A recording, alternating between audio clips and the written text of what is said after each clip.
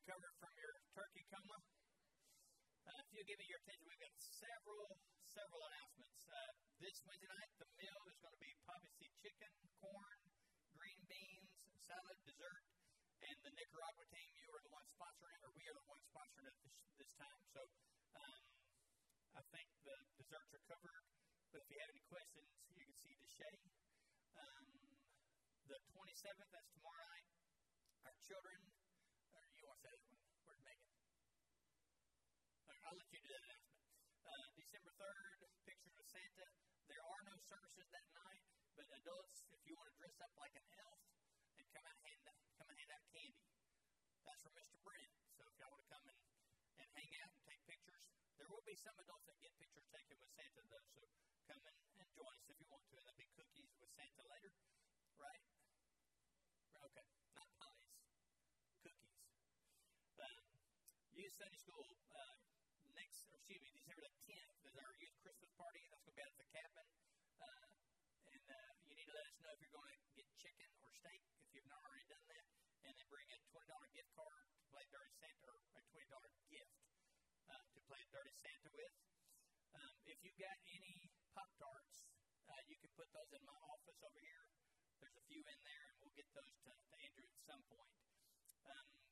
February the 16th to the 19th, the youth, our ski trip is on schedule for that weekend. And it's $300 right now. There's only 3 spots left for the kids. And then we'll be full for that trip. The senior adults, the Joy Group, March 9th, you're going to be going to, well, it's not even in here anymore. You're going to go eat at Mallard's and then go to the Dixie for a show later. And you need to sign up by December the 10th and pay Miss Betty Claire your $43. She is not here today, but you can see Miss Mary Ann after the service. She'll be in the fellowship hall. And you need to pay Miss Betty Claire by January 7th and make the checks payable to the church. Christmas fruit baskets. Deacon will be getting those out December the 16th. I believe that's a Saturday. So we'll meet up here that morning, usually about 8 o'clock, and we'll go hand those out. Mr. Brand, you can come on up. Megan, you come on up. Y'all got announcements y'all want to share. I also want to thank the crazy Christmas ladies for decorating our church this year. And if you've got any ideas on how to make the wreaths stay on the door outside, you can help me out with that, because I hung those and they keep falling. So, all right, Mr. Brand. Thank you. Good morning. Just to give you an update, there will be a deacon meeting immediately following service. I hope not very long, but we have a couple of things we need to discuss. Next Sunday, December the 3rd, we've got Dr. Tommy Vinson coming to preach, and his wife will be coming with him, Rose. And afterwards, the deacon committee will meet with them and to discuss a possible interim position. So if y'all want to see what the possible interim might be, come next Sunday. And if you want to see a bio on him, there's going to be some out here on the table. You can pick one up and carry it home with you. And please be in prayer for this couple and be in prayer for our church at this time.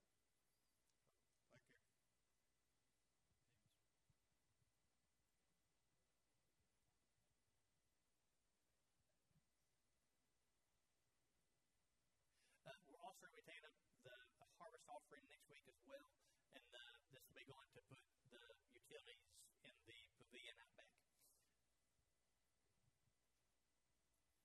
Okay, I think I just have 2 announcements for now. I'm trying to space all these Christmas events. But tomorrow night we're doing the Alamo Christmas Parade, and it's at 6 o'clock. We would love for everyone to come out and wave at us and just support all these kids, because this is their way of witnessing to everyone. So we hope that other kids that are at the parade or other adults that see our float will say, who is Jesus, or what is this about? And that's an opportunity for our kids to share Jesus. So please come out and support all of our kids in that. And then next Sunday night, December 3rd, is the Pictures with Santa. So I hope that all of our kids can come to that, and any adults that would like to tell Santa what they need also, please come starts at 5:30.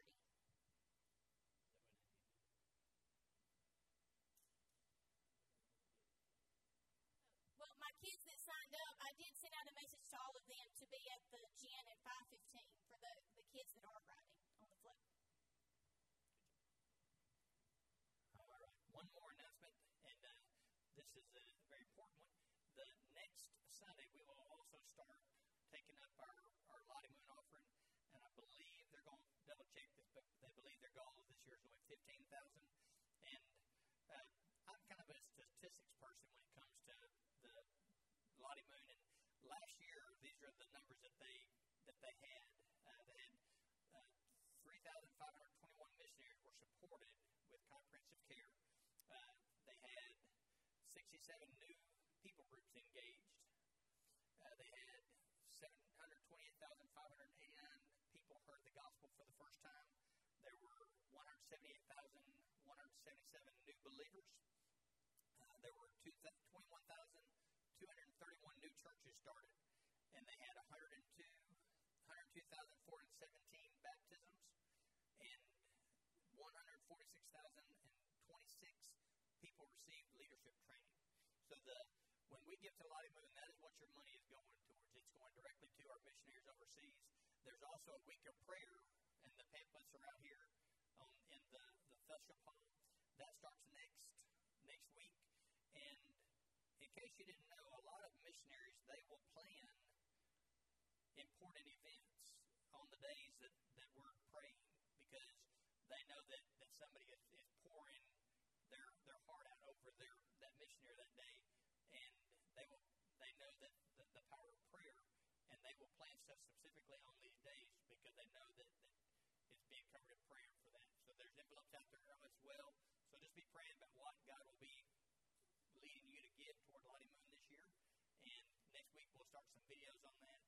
I believe that is all the announcements that I've got. All right, Deacon of the Day, Joey, where are you at? If we could have our ushers come forward, we'll go up and we'll take up our offering this morning.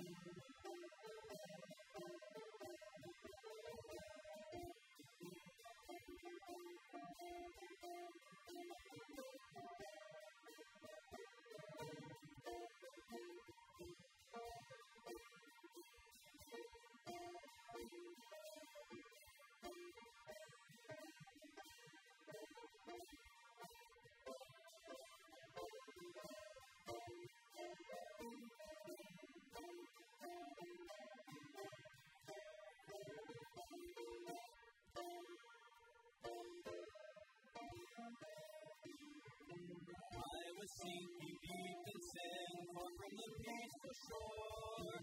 Very deep we stand within, singing to run the war. But the master of the sea heard my despairing cry. When no one was there to meet me, say, love lifted me, love lifted me. Let nothing else be left, love lifted me, love lifted me.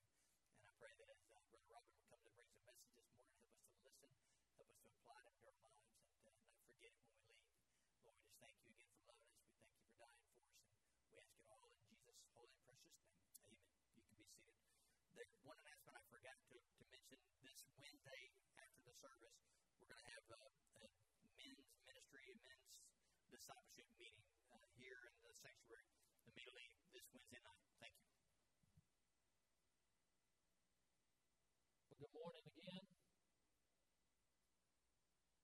It's an honor and a privilege to be back with you this morning. Thank you so much for just allowing me to be here. Before we get started, if we can I take just a personal moment and just to let you know that I have been praying for you as a church.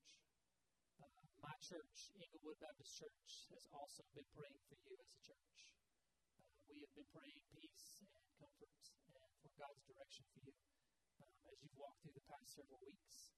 And I believe, just like we sang, that God is good, that He is indescribable, that He is uncomparable, that He is unchangeable. And because of who He is, even during difficult times, He is still on His throne and nothing can change that. So please know of our prayers for you. And thank you for just a privilege for being with you this morning. Would you just go with me as we pray and begin this morning? Father, thank you that you are amazing. And sometimes all we can do is just come up with human words for how great you are. Amazing, indescribable, incomparable. And those don't even do you justice. You are holy. You are magnificent. You are great. You are gracious. You are full of joy. You are full of peace. You are full of comfort. And so, Father, we express all these just in gratitude to you. But without you, we can do nothing. Our next breath, being here today, living in the country that we live in, Lord, may we not take any of these things for granted because they are from you and from the goodness of who you are. So, Father, thank you for my brothers and sisters that are in this place today. And thank you for this great church, First Baptist Alamo. And I pray just continued comfort and guidance over them. That your strength and your peace will just continue to resonate through this place. That you be with their leaders. You be with every family.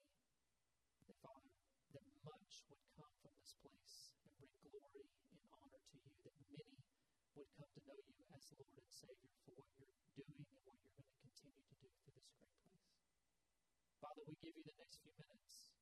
We pray your Spirit continue to be in this place. You're invited here, Lord. We want you here. Would you teach us? Would you guide us? Would you open your word? And would you just allow it to penetrate the very core of who we are? For it's your perfect and holy name we pray. Amen. This morning we're going to be in two different passages. First passage is Psalm chapter 107. We'll be looking at the first 9 verses there for just a little bit. And then we're going to be in Acts chapter 16. That's where we'll spend the majority of our time. But first off, we're going to look at Psalm chapter 107 for just a little bit. One of the things that I find difficult in my Christian walk is trying to understand the goodness of God. Would anybody agree with that? Okay. All right. Nobody else agrees. Awesome. That's fantastic. Thank you. I appreciate you being honest. I appreciate that. Everybody else. So when we're done here today, if y'all would just come help me understand the goodness of God, I would appreciate that. And here's what I mean by that. If I walk outside and the sun is shining and it's warm, and what I mean by warm, like my warm, is like 88 degrees to 95. Like I like the 98% humidity. This whole 35 degrees, I'm not good with. Okay.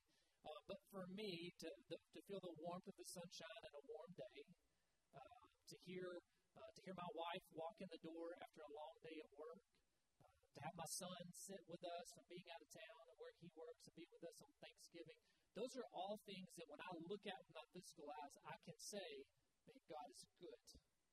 Right? You understand? I think most of us in the room would understand that. And you have things, you have thoughts going through your mind right now where it's very easy to see the goodness of God. But there are times in our life where I think that it's more difficult to see the goodness of God. And that's really what I'm getting at. Are the times in my life that it's really, really hard to see how good God is. And as we come off of this Thanksgiving season, I think we become thankful for a lot of things. We become thankful for our family. We become thankful for just time with friends. We're very thankful to have a roof over our heads or whatever it may be. We're thankful for a good job. We have all of these things that we're thankful for. But I think sometimes what we miss in being thankful for the most is being thankful for the goodness of God. And again, I don't want to focus on the things that we can see. This morning we're going to take a few minutes. I want us to focus on the things that we can't see. Because even in the times that we don't see the goodness of God, we still should be thankful because God is good. And He's good all the time. It's hard for us to wrap our minds around that sometimes, but this is what we're going to see this morning. If I can, just very quickly, I want to share with you three truths that point to the goodness of God. Three truths that point to the goodness of God. And the first one is found here in Psalm chapter 107, beginning in verse 1. And this is the first truth that I would show to you today, is that Scripture always points to the goodness of God. Okay, how do we know God is good? How do we need to be thankful for His goodness? Is that Scripture always points to His goodness. Look with me in Psalm chapter 107, beginning in verse 1. Give thanks to the Lord, for He is good. His faithful love endures forever. Let the redeemed of the Lord proclaim that He has redeemed them from the hand of the foe and has gathered them from the lands, from the east and the west, from the north and the south. Some wandered in the desolate wilderness, finding no way to a city where they could live. They were hungry and thirsty. Their spirits failed within them. Then they cried out to the Lord in their trouble. He rescued them from their distress. He led them by the right path to go to a city where they could live. Let them give thanks to the Lord for His faithful love and His wonderful works for the human race, for He has satisfied the thirsty and filled the hungry with good things. You see, the psalmist is pointing here to a lot of different things, but the overarching theme found here is that God is good. And when the people reached for Him, they found Him. In verses 1 and verse 8, we see that His love endures forever. He's good. We see that in verse 2 and in verse 6, He redeems His people. He delivers and He rescues because God is good. Verses 3, 4, and 7, He gives direction to His people because He is good. In verses 5 and 9, He provides physically and for their spiritual food. Why? Because God is good. Scripture always points to the goodness of God. There's more than 60 verses in the Bible that point directly toward the goodness of God. Mark writes about it in Mark chapter 10 and verse 18. Jesus says, "Why do you call me good?" Jesus asked him. "No one's good except for one, God." The psalmist writes again in Psalm 34:8, "Taste and see that the Lord is good. How happy is the man who takes refuge in Him." Psalm 119, "You are good and you do what is good. Teach me your statutes." Paul writes to the church at Rome in Romans chapter 8, verse 28, "We know that all things work together for the good of those who love God, those who are called according to His purpose." Over and over and over again, all throughout Scripture, we see it pointing to the goodness of God. I don't think anybody in this room would disagree that God is good all the time. What we would disagree on is trying to find the goodness in things that strike like tragedy, like sickness, like losing a job, like divorce. Where's the goodness in that? Well, in and of themselves, those things are not good, but it doesn't diminish the fact that God is still good even in the midst of it. Why? Scripture says so. Second truth that we glean from this is that not only do the Scriptures point to the goodness of God, but we also see that saints and servants, they also point to His goodness. We could walk from Genesis all the way through Revelation, and we could find servants of God that point to the goodness of who He is, the disciples, and David, Mary, Isaiah, even Lydia herself. But I want to focus on one little thing this morning, if we can. This is found in Acts chapter 16. Acts chapter 16, Paul and Silas have been going around preaching, as Paul does. He has already been converted. He has gone from Saul to Paul on the road to Damascus. His blindness has been healed, and he has been teaching the Word of God. He has picked up a young man that he's been discipling by the name of Silas, and now Paul and Silas find themselves in prison. They have a girl that's been following them around, that's been shouting at them and doing all kinds of stuff. And Paul turns around and says, he basically just casts a demon out of this girl. And now all of a sudden the way of life for who this young girl was working for is now diminished, just completely turned upside down. And these men don't know what to do, so they just want Paul and Silas quieted. And so they want them thrown into jail. And so Scripture tells us that not only are they put in jail, but they're put in the inner jail. In verse 22 of chapter 16, it says, "Then the mob joined in the attack against them, and the chief magistrates stripped off their clothes and ordered them to be beaten with rods. After they had inflicted many blows on them, they threw them in jail, ordering the jailer to keep them securely guarded. Receiving such an order, he put them into the inner prison and secured their feet in stocks." So get the picture here. Paul and Silas are preaching. The people don't like it, and all of a sudden they're thrown into jail. The magistrates are so upset, they're like, look, don't just put them in jail, put them in the inner jail. Put them where it's dark. Put them where there's no sound. It's probably very dirty. And not only that, but go ahead and just clasp their feet too so they can't even get up and walk around. And then what I want you to do is I want you to put some more people even in the inner cell to guard them there. Then you'll have some more people outside the gate, and then some more people in the outer part of the jail, and then you'll have the normal guards outside. In other words, Paul and Silas are as deep in the jail as possible. They've been beaten. They've been bloodied. They've been bruised. But yet Paul and Silas do something that is remarkable. It says in verse 25 of Acts chapter 16, it says, about midnight, Paul and Silas were praying and singing hymns to God, and the prisoners were listening to them. How many of us would be singing after being beaten? How many of us would even be praying? How many of us would be in the innermost part of a jail cell and not be terrified? But yet here sit Paul and Silas. They're singing. And not only are they singing, but they're singing about the goodness of God. It's not just because that they have been beaten and bruised for the cause of Christ. They are singing and praying because they understand the goodness of who God is. And they're still singing. You see, the circumstances for Paul and Silas never changed the goodness of God.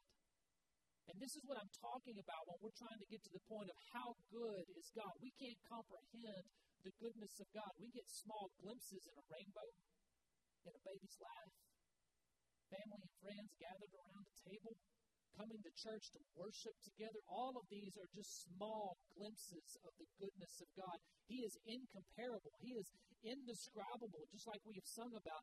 But yet so many times we miss it because we think that circumstances declare the goodness of God, and they're completely the opposite.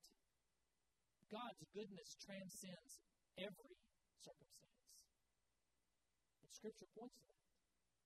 These servants of God, all throughout Scripture, they point to this as well. The absence of pain, suffering, trouble, and sorrow, or even sickness does not define God's goodness. God's goodness is good because of who He is, not because of what He does. And that's where we miss it so many times. Paul and Silas had this view of God's goodness, and they didn't rely on their circumstances. Even God Himself speaks of what it means to be good. In the very beginning, in Genesis chapter 1, this is what God does as He's creating the world and the universe. He says, God saw that the light was good, and God separated the light from the darkness. God called the dry land earth, and He called the gathering of the water seas, and God saw that it was good. God placed them, the stars, in the expanse of the sky to provide light on the earth, to dominate the day and the night, to separate light from darkness, and God saw that it was good. Why did He see that it was good? Because He knew who the Creator was. The Creator Himself made all of these things. He didn't call them good because the creation was good. He called it good because the Creator was good. And that far transcends every circumstance that is going on. Everything that God does is intentional. It's on purpose. And it's good because He is good. The saints and the servants, just like Paul and Silas, they're living this out knowing that their circumstances and trials do not determine the goodness of God. And that's hard. Right? Is it not terribly difficult? Let me be transparent with you this morning. And let me just begin by saying that I'm going to do my best to tell you this. Because there have been a few times in my life where I've struggled with this. And when I say struggle, it's been a wrestling point. As in on the floor. As in tears. As in physically feeling like that I'm wrestling with the Spirit of God. When my son was born 23 years ago, he was born with all kinds of issues. Issues so much so that we were in the hospital. He had been alive for about 12 hours. And the doctors came rushing in the middle of the night and put an option in front of us. you need to pick Vanderbilt or LeBonner. We began to ask questions. We don't have time for questions. We need you to pick Vanderbilt or LeBonner. And we said, who do you trust? They said Vanderbilt. We said, I guess Vanderbilt. The next thing we know, he's in an incubator. He's put in the back of an ambulance. And within an hour and 20 minutes, he goes from Jackson General to Vanderbilt. That's how fast they got him there. We spent the next 3 hours just with doctors. What's going on? Tell us what's happening. Why did you rush in there? They're using terms that I can't even understand. My wife, who is super smart, is trying to put all of these pieces together. And we finally figure out that he has a surgery that has to happen in his first 24 hours. And if not, he's going to die. My wife had major difficulty with just the whole birthing process. She's hooked up to all kinds of IVs, and she's laying there in the bed, and we're trying to figure out, how do we get to Vanderbilt? What is going on? Is this the best option? My world's completely flipped upside down. I finally get her out. I get her in a car. We racing to Vanderbilt. And by the time we get to Vanderbilt, my son's already been prepped for surgery, and he's out the door. He's in surgery. We have no idea what's happening. But within his first 72 hours, he had 3 major surgeries. Now, obviously, I just said 23 years ago, my son is healthy, has no more issues. You would never know anything was wrong if he walked in the back door.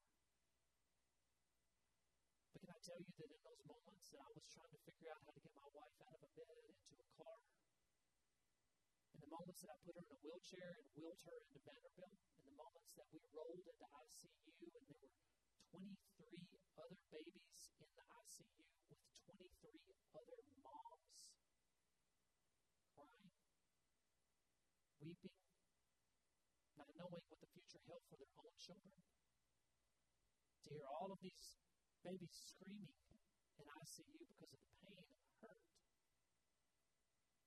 My wife looking at me saying, Davis is right over there. And I was like, there's 24 babies in your screen. How do you know? And you know as moms, baffles me.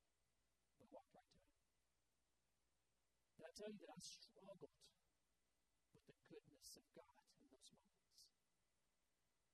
Where is His goodness in that? Where is His goodness when my son's life is hanging in the balance? Where is His goodness when I don't know if my wife's going to be able to make it from Jackson to Nashville? Where is His goodness when a doctor walks in after the first surgery and says, I don't know? That's all I can tell you, is that the first surgery is successful, but from this point forward, I don't know if he's going to live or die. Where is the goodness of God? And I wrestled with that. But I can vividly remember laying in the hospital room in day 13.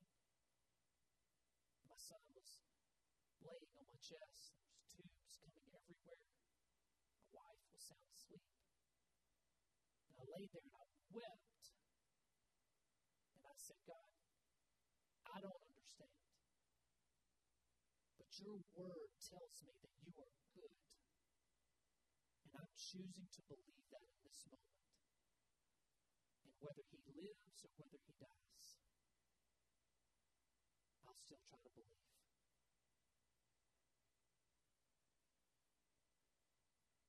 There was an unbelievable peace that came in that room. There was light that began to come through the window, and you could say, well, that's just the sun shining and the sun coming up. Yeah, but in the moment, for me, the Lord was saying, you're right. I am still good. It's not dependent on your circumstance. It's dependent upon me because I am good. The creator of the universe is good. He's good through tragedy. He's good through sickness. He's good through good times, and he's good through bad times. God is good because Scripture tells us that he's good. God himself points to himself and says, I am good. The saints and the servants point and say that he is good. Was he still good in those moments for me? Yes, he was. Is he still good in your struggle? Yes, he is. In sickness and divorce and losing a job. Yes, yes, and yes. It's his nature. He can't help but from being good. And the Scriptures and the saints and the servants, they declare it from all eternity that God is good. Now the question still remains. And I can see it on some of your faces. Robin, what if your son had died? But you still thought he'd been good? today in 2023? Absolutely. My God is still good. Would I have said it in the moment? Man, I don't know. But the more that we see in Scripture is that He's good. How is that possible? How can we say that? Listen, I think the third truth that we see gives us more information than we could possibly fathom. Not only does Scripture point to His goodness, not only do the servants point, but the Savior points to the goodness of God. Matthew chapter 19, it says this, "Just then someone came up and asked Him, 'Teacher, what good must I do to have eternal life?' And Jesus replies, 'Why do you ask me about what is good?' He said to him, 'There's only one who is good.'" Talking about His own Father. He declares that His Father is good. See, the Savior continually points to the goodness of God. John chapter 3 and verse 16, "For God loved the world in this way, that He gave His one and only Son, so that whoever believes in Him will not perish, but have eternal life." Jesus is always pointing to the goodness of God. He went to the cross voluntarily because He understood that the circumstance of the cross and the circumstance of death and burial did not define the goodness of who God was. He knew that He had to go to the cross in order to experience even more the goodness of who God was. And when He went for the sacrifice for you and for me, listen, He's completely pointing to the goodness of God. Paul writes to the church at Rome and he says, "But God proves His own love for us in that while we were still sinners, Christ died for us." Listen, if that doesn't point to the goodness of God, then I don't know what does. You and I don't deserve a Savior. But yet out of the abundant goodness of who God is, He was willing to put His only Son on the cross. Let me give you one more example, just very quickly, out of Acts chapter 16. For me, this still blows my mind every time we read it. In Acts chapter 16, Paul and Silas are in prison. We see that they are singing hymns and that the prisoners are listening to them. Look what happens in verse 26. "Suddenly there was such a violent earthquake that the foundations of the jail were shaken, and immediately all the doors were opened and everyone's chains came loose. When the jailer woke up and saw the doors of the prison open, he drew his sword and was going to kill himself since he thought the prisoners had escaped." Verse 28, "But Paul called out in a loud voice, 'Don't harm yourself, because all of us are here.' And the jailer called for lights and rushed in and fell down trembling before Paul and Silas. Then he escorted them out and said, 'Sirs, what must I do to be saved?' Scripture goes on to say that the jailer took Paul and Silas with him and to his family. His whole family was baptized. He washed their cuts and he helped heal their bruises and comforted them during this moment. Listen, here is a great example of the goodness of God, because I think a lot of times we look at this passage and we think, man, there's so much to take from this. Could I worship in the middle of jail?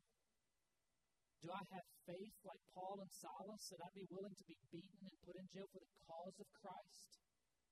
Would I be able to sing in the midst of that nastiness and dirtiness? And let's just be real selfish here as human beings. If the gates had swung open and there had been an earthquake and my chains had fallen off, listen, I'll be real with you. I'm out. Hard and fast. I'm gone. Paul and Silas didn't do that. They stayed. And we look at all of those things, and it's very easy to try to compare. Would I do this? And Lord, give me the faith of that. Help me to be that type of person. But here's what I don't want you to miss. All of this was done so that a jailer and his family could be saved. The jailer would have never heard the gospel, we don't think, without Paul and Silas being put into prison. He certainly wouldn't have had the type of faith that he had after this if he hadn't heard them singing, felt the earthquake, saw the jail come open, watched the shackles fall off. Listen, that'll get a person's attention. This points directly to the goodness of God. It's easy to look at Paul and Silas and say, God, how could you allow that to happen? But when you get the full story about how the jailer and his whole family then comes to the redeeming love of Jesus, you kind of go, oh, that had to happen in order for this to happen. That's a direct reflection of the goodness of God. And so many times in our lives, we look at the circumstance that we sit in currently and we question God's goodness. And it's not until days or months and sometimes even years later that we look back and we have made it through those times. It's then we look back and go, oh, I can definitely see the goodness of God in this moment. So my challenge to you and to myself today is this, is in the moments that it's the hardest, in the moments that it's the darkest, in the moments that it's the dirtiest, and we feel like the shackles are completely pulling us down. Listen, it is in those moments that we have to understand that the circumstances do not define the goodness of God. God defines His goodness. And everything about Him is perfect. And everything about Him is good. No matter what the world and no matter what Satan tries to tell you in those moments of darkness. Listen, I don't know where you are in your journey this morning. I don't know where you are in your faith journey, in your physical journey, in your emotional journey. Listen, but this is what I know, is that God is good. And you may not see it in this moment. You may not see it tomorrow, but it doesn't change His goodness. The Scriptures point to it. The servants of God point to it. Even Jesus Himself, the Savior of the world, points to the fact that His Father is good and that He's good all the time. May we be thankful for that goodness today, and may we rest in that fact. Would you bow your heads and just close your eyes with me this morning? And as you do that, I'll ask Pastor Brian to come back up, and he's going to lead us in an invitation song. Listen, as your eyes are closed and your head is bowed this morning, listen. Do you believe that God is good? Some days that's easy to see. Some days it's really, really hard to see. Are you walking through a moment right now in your life where you're grasping at straws, it feels like? It's like, God, if you'll just show me something. If you'll shake the earth, if you'll do anything, I'll believe that you're good. You know, what we've seen this morning is that God's good despite our circumstances. And maybe He's calling you just to simply have faith and believe that right now. Maybe that's the first step before He changes the circumstances you're in. Maybe you're here this morning and you've never even taken that first faith step. You've never taken that step to say, Lord, I want you to be my Savior. I want to follow you. Maybe that's a decision you need to make today. Maybe in the next few moments you just need to come to the altar and just simply pray and say, Lord, I believe you're good. I want my life to reflect that. Whatever it may be, listen, the next few moments are for you. However you need to respond, we'll be here to help. We'd love to pray for you, pray over you. Don't leave this morning without being obedient to the Lord. Father, we worship you. We praise you. We thank you that you are good and that it is not dependent upon our circumstances. You are good because you are God. Father, thank you for the testimony that you've given us in your Scripture through the servants that we've seen. And Father, thank you so much for the testimony of your own Son, pointing to your goodness and to your faithfulness. May we rest in that and may we walk in that in everything that we do. For it's your holy and perfect name we pray. Amen. Would you stand with me this morning?